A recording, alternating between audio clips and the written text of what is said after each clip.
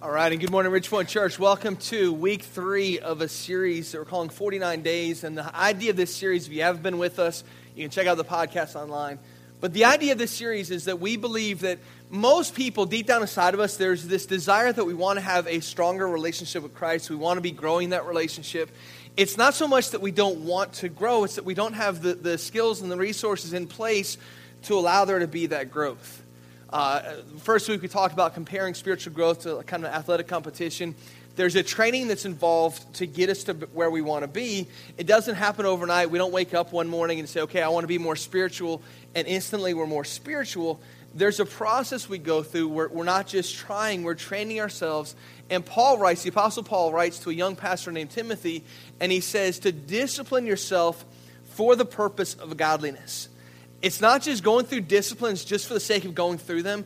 It's saying that everything we do wants to drive home a certain distinct point.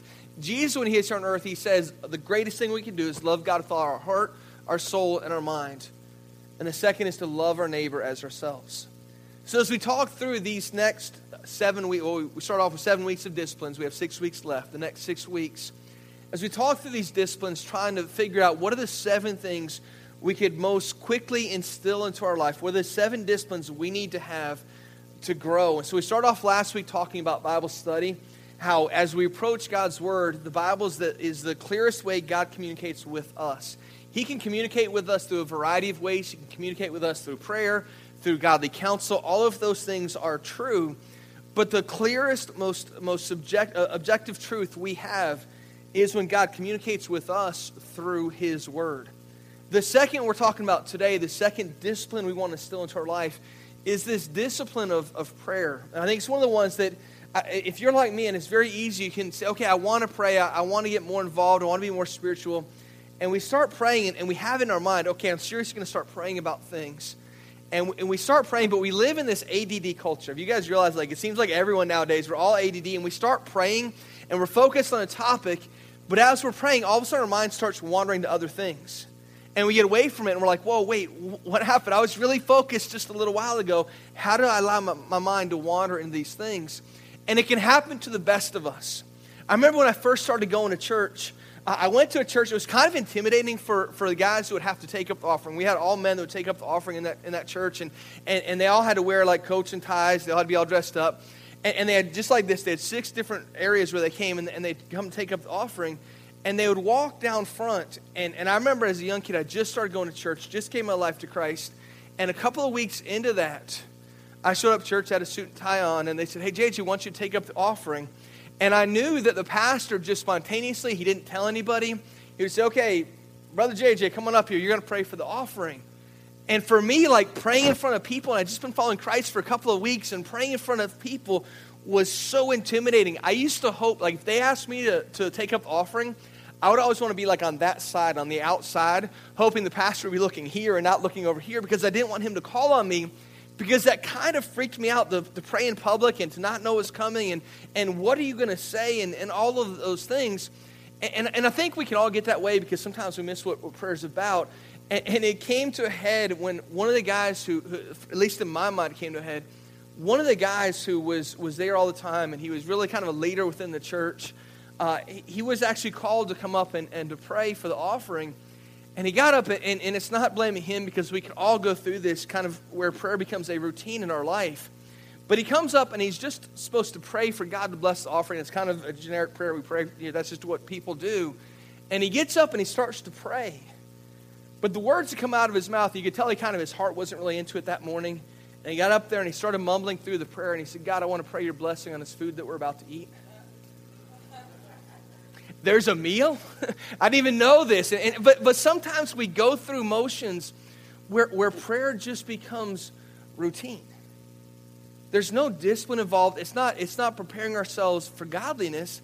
It just kind of, okay, someone told me I should pray about something, so I'm just going to go, I'm going to pray about it. And there's 2 things we should strive for in our prayer life. Number 1 is that it be consistent. And number 2, that it be earnest. It means that we're sincere, that we're passionate about the things that we're praying for. There are people who come up to us all the time, and they'll say, hey, can you pray for me? I got this going on in my life. And a lot of times we give this response, well, of course I'm going to pray for you. And then how many of us have ever given that response saying, yeah, I'm going to pray for you, and then we go back to our lives, we go back to all the stuff that's happening, and we totally forget. Has anybody ever done that before? Like we mean to pray for them. In fact, I started to develop a habit in my life where if someone comes up and says, hey, could you pray for this? As often as possible, as often as I can remember, I say, you know what, let's pray right now so I don't forget to do that. Our prayers should be consistent. They should be earnest. So we're going to get into this today. If you have your Bibles, you could open up to Matthew chapter 6. We're going to get into this idea of what prayer is and how prayer can become more consistent in our life and how prayer can become more earnest. Because here's what prayer is. Prayer at the root of what it is. Prayer flows from a belief in the power of God and a genuine concern for His creation. In particular, we are His creation. We are His workmanship. And so prayer flows from a belief in the power of God and a genuine concern about His creation.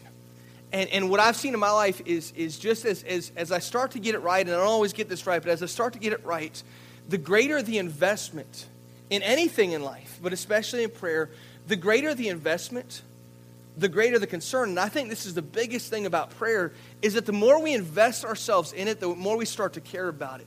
A few years ago, when my wife and I were first married, I started off in ministry. I was actually an athletic director and a basketball coach at a school. And I was coaching this basketball team, and I started to invest a lot of time in this team. We were going to practices. I was getting to know the guys in the team. They were really, really good guys. They were really, really talented. And we started spending more time together, hanging out, playing basketball, practicing basketball, running, all the stuff that you had to do to get better as athletes. And I found that the more time I spent with these guys, the greater the investment, the greater the concern. So I'm spending time with this team, and they're really, really good. They're really, really talented. And we won our division, and we went on to the district championship. We made it to the championship game, and we lost. And I just remember thinking, for those seniors, it was the last time I was going to get a chance to coach them. It was the last time we were going to be together as a team. And as the clock struck down to 0 on this loss in this championship game, like tears started flowing from my eyes, because I didn't realize how much I invested, but just because of the heart investment, because of the sacrifice, because I was genuinely concerned for these guys. There's much, much more concern. And so it is as we approach prayer that if we go into prayer, and it's one of those things where it's very easy to pray when we're comfortable, and maybe like as we're going to bed at night, we start praying, and as we're praying we fall asleep, and that's fine. But the more we invest in this, the more we invest in prayer, and ultimately the more we invest in believing God is powerful and believing that we have a genuine concern for His creation, sometimes the greatest miracle that happens in our prayer life. I believe God still works miracles. I believe we can pray for His to get involved in specific situations. But sometimes the greatest miracle that happens in prayer is how God changes our heart about a specific topic. And today, if you have your Bibles, open up to Matthew chapter 6. We're going to look into this teaching, and it's actually part of a greater teaching called the Sermon on the Mount that Jesus given. And as I studied this out this week, I see that there's actually 2 different places where Jesus teaches on this idea of what we call the Lord's Prayer or the model prayer. In one specific instance, the disciples come and say, Jesus, would you teach us how to pray? Here Jesus gets into this teaching. We're going to get into that in a second. But way before that, in Matthew chapter 6, starting off in verse 5, it says this. Jesus teaching on prayer in the middle of the Sermon on the Mount, and He says this, when you pray, you must not be like the hypocrites, for they love to stand and pray in the synagogues and at the street corners, that they may be seen by others. Truly I say to you, they have received their reward. Jesus is going to teach on 2 different groups of people that misunderstand what prayer is about altogether. The first one of these religious people who love to stand on street corners. It was a custom of their day that people would stand at certain times during the day, and they would stand and they would pray to God. But these particular people would make a show of it. They would go on the street corners and they'd want to just make a big show. They use flowery language. They'd try to draw attention to themselves because of their prayer. And Jesus says, when you pray, don't be, and he doesn't mince words here. He says, don't pray like the hypocrites. Don't be like them, for they don't love God. They're not believing in the power of God. They're not genuinely concerned for others. They love to stand and pray in synagogues and at street corners that they may be seen by others. The purpose of their prayer is simply that others would see them. He goes on to say, continuing in that line, But when you pray, go into your room and shut the door, and pray to your Father who's in secret, and your Father who's in secret will reward you. He says, when you pray, and this is not at all blasting public prayer. We pray publicly in church. Jesus actually prayed publicly himself. But it's saying that if our whole prayer life is based upon, I want to make a show of how I pray. I want to sound spiritual in front of my friends. I want everyone to see that I am a great prayer. Well, if we're doing it for that purpose, our goal is to please man, not to please God. Our goal is to make us look religious. There's nothing wrong with public praying. That's not what Jesus is getting at. What Jesus is driving home, because he prayed himself publicly, what he's driving home is, yes, I pray publicly, but I pray a whole lot more privately.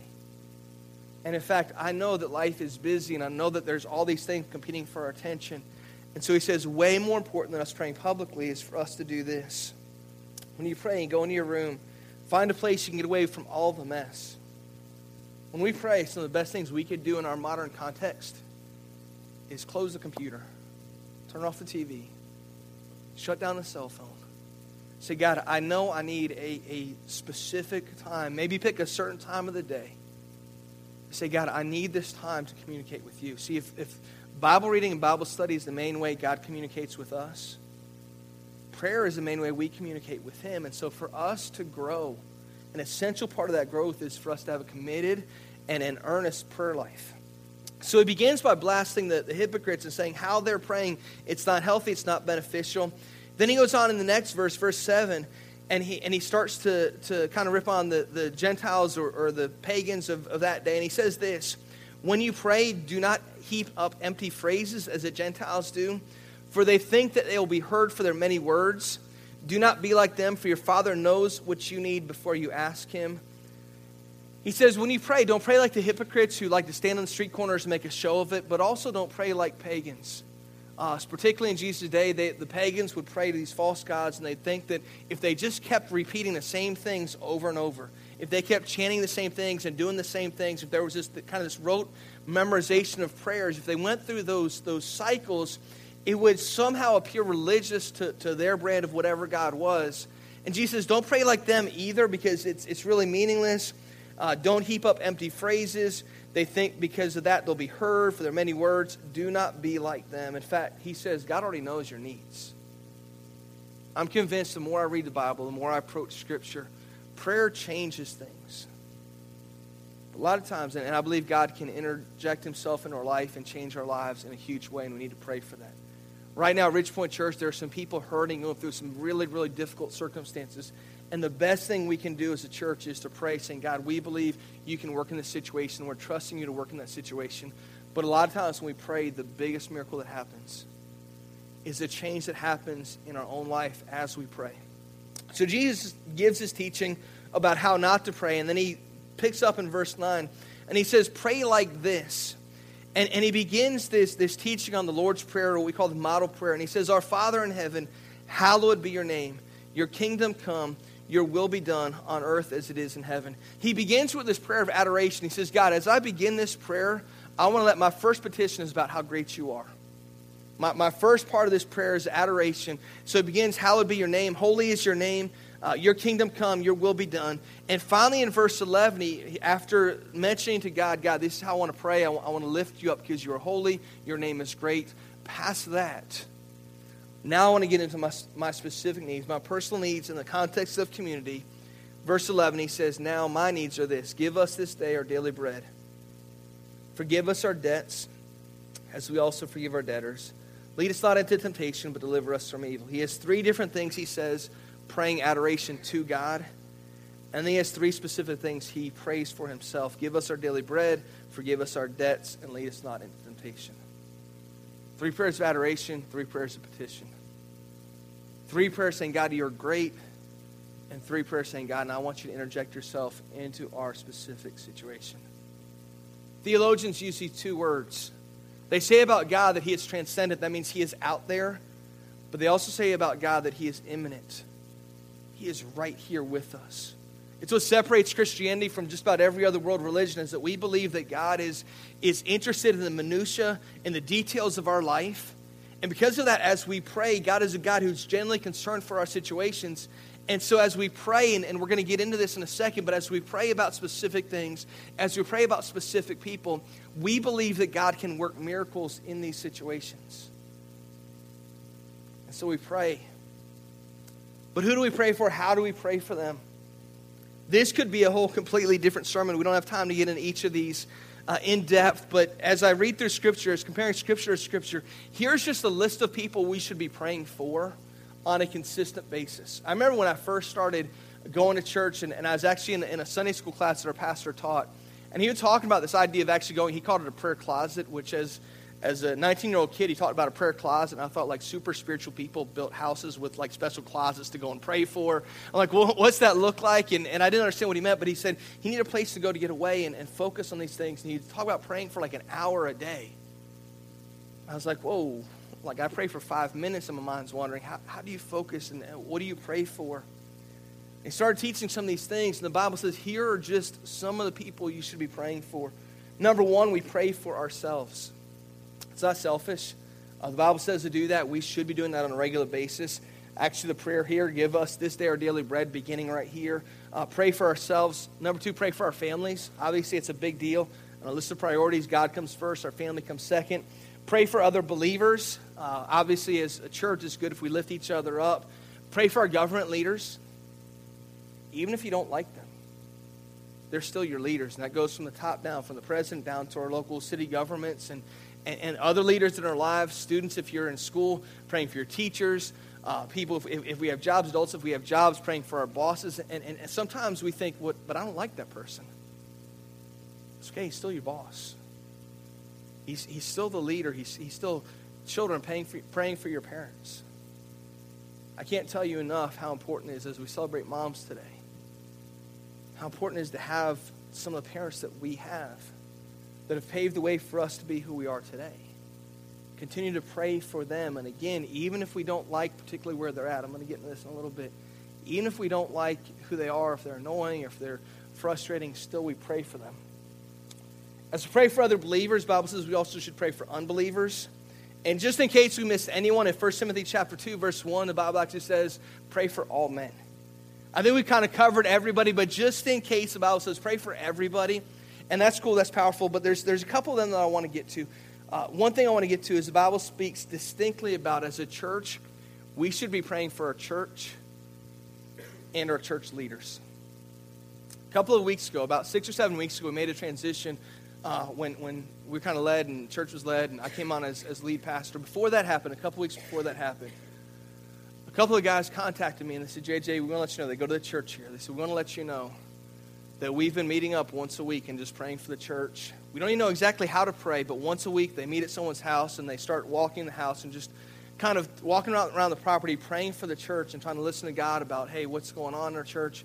How can we pray for the church? So they approached me and said, how can we pray? How can we better pray for what's happening? And at first I said, I just want to thank you guys for that. You don't know how much that means. Gave them a list of things. Here's the things I see as we start this transition that we can pray for. And then a couple of weeks ago, I came in on a Sunday morning, and normally there's a lot of people that get here early. The band's here early setting up. And I come in, it was about 7:15 that particular Sunday morning. And as I pulled up, some of those men were actually walking the property of the church, praying for the church.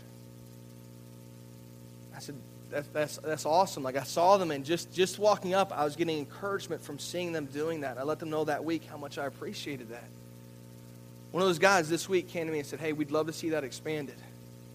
And so if you want to be part of that, and that's why I asked you to hold on to your connection card, if you want to be part of that, because I want to say this, when we pray, we experience the movement and presence of God in our life. If we want God to bless our church, we have to be praying for our church. Now, that doesn't have to happen in a super organized way. They're here some Sunday mornings before church, 7:15, 7:30, just walk in the property praying for it. If you want to show up next Sunday morning and join that, that's fine. They might be here, they might not be here. If you just want to start praying for the church, I know we already have the Facebook group set up for the 49-day challenge, but if you specifically want to be part of this group, it's actually set up by one of the men who started this.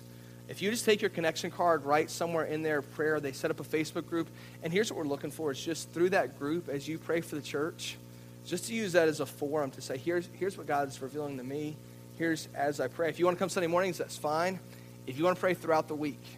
Thursday night, our band was up here practicing, and my wife was part of that. And so I just came up here as a church, and as a church, one of the areas that's so close to us, there's a neighborhood right here that I just said, I'm just going to go and I'm start running through the neighborhood, just exercising, disciplining my body, but also as I do that, discipline my spirit, and start praying for these neighborhoods. So if you want to be part of that prayer group, just use your connection card, write in that prayer. We'd love to have you be a part of that. Kind of organic, it's not super organized thing, but as we pray, we see God move and we see God work in our life. But one verse I do want to mention is going to show up on the screen as well. In Luke chapter 6, verse 28. There's different groups of people we should pray for. And I get that we should pray for families. I get that we should pray for ourselves and the church and government leaders. I understand all of that. But there's one that I think is harder than all the others. And it's actually mentioned in a couple of different spaces. But Luke chapter 6, verse 28 says this. Bless those who curse you. Pray for those who abuse you. You see, it's easy when it's people that I care about. When I talk about my family, I love my family, and I want to pray for them on a regular basis that God does some wonderful things in their life. But here the scripture teaching is not just pray for people when it's convenient, not just pray for people when you love them. See, prayer flows from a belief in the power of God and a genuine concern for His creation. And God created the person that you don't care about. God created the person who cursed you. God created the person who cut you off in traffic. God created the person who you don't like at work, the manager who's treating you unfairly. And the Bible says we should pray for them. Here's what I don't want. I don't want our prayer for that person to look like this. God, hey, it's me again. You know that person over there, I know you love them. I don't understand how you love them because they're really, really annoying, but I know you're a God of love, so I know that you love them. And so, God, since you love them so much, couldn't you just take them home to be with you? Okay, I could pray that prayer. That's not the prayer that we're talking about. We're praying saying, God, I want you to work in people's lives. Like, God, I genuinely want people to experience your presence and your moving. And God, I don't particularly care for this person. They've treated me wrong. They've cursed me. They've abused me. They've been really, really annoying. They've done me wrong. But God, I know I'm supposed to pray for them. And I really know at the end of the day, I'm supposed to pray for you to bless them. And I'm not saying I like that. But I'm going to pray for them. And here's how God starts to change our perspective in this. Is that if we committed to do that, if we took the person at work this week, or maybe if we're a student, the teacher at school this week, that we dislike the most. And we said for the next 5 weeks, I'm going to pray every day for that person. And we're going to pray consistently, and we're going to pray earnestly. God might not make them a better person. God might not wake them up and say, oh, I've been wrong all of my life, and I'm going to give my life to Christ, and everything's going to be better. But God will change our attitude towards that person. No longer will they be so annoying. No longer will I hope the worst for them. But the greater the investment I have in that situation, the more concerned I become. So I start to look for chances to serve them instead of being fed up with them. I believe that God is a miracle-working God, and I believe that we pray for Him to move.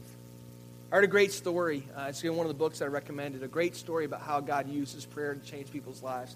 There was a preacher, and he was actually speaking at a Christian college, and a group of the pastors there said, hey, we want to pray for you before the service begins. And so they call him into the room, and they said, once you get down on your knees, we're going to pray for you. And they all laid hands on him before they prayed, which if you've ever been in that situation, it can get really uncomfortable really quickly because you have 8 men like kind of leaning on you as they pray. And they pray long prayers, and the longer the prayers go on, the more tired they become. So they start leaning on you more and more. And so now you have 8 men like kind of leaning on your head and your neck. Your neck's getting tired. You're just praying for the whole thing to end. And he says that they're praying, and one guy out of the whole group starts praying, but he doesn't pray for like God's anointing on him or anything. He starts praying for a guy down the road. And he says, God, I want to pray for Richard Stoltzfus. He lives in the silver trailer on down the road. And this guy's thinking, I think God doesn't need the directions. I think God knows who you're referring to. But he starts praying for this guy. Pray for this guy down the road. He lives in the trailer. He's about to leave his wife and 3 kids. God, I pray you change his heart. And the guy's just thinking, I don't know why you're praying for this right now and all these things. And he gets done praying and he goes and he speaks and he leaves. And as he leaves, he starts heading out of town and he sees a guy hitchhiking. And he pulls over to pick him up. And he says, hey, he introduces himself and the guy's like, hey, I'm Richard Stoltzfus. He said, of course you are. So he gets on the road. He doesn't explain the whole situation. He gets on the road and he makes a U-turn. And he starts heading back in the opposite direction of the direction that he came. And the guy's like, whoa, wait a minute. Where are you going? I thought you were leaving town. And the guy's like, no, I'm taking you back. You're about to leave your wife and your kids. And you can't do that. The guy's like, whoa, wait a minute. How do you know that? And he doesn't say anything. He keeps driving on. And he goes to the specific trailer that the guy prayed for. And he pulls up at the trailer. And the guy's like, wait a minute. How do you know where I live? And the guy looks at him and says, well, God told me, because he had in that prayer. He's like, God told me where you live. And the guy at this time is freaked out. He's like, what? So he goes running up. His wife greets him. She comes running out. You're back. You're back. And he goes running up. He starts whispering in her ear. And all of a sudden her eyes get like huge. She's like, what? And so he walks up and he's like, hey, I need to talk to the two of you. And they listen. And through that, those 2 people became followers of Christ. Because this crazy prayer that seemed so out of place at that time, God used that. God can use prayer in our life. God can change life because of prayer. We need that as a church. We need people praying for the church. We need people praying for our country, for our leaders, for each other.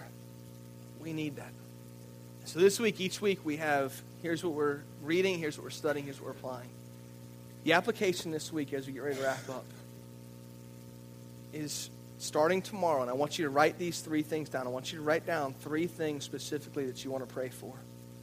If you've taken the 49-day challenge and you're committed to do this, pray for those things. I want you to write them down. Physically write those down.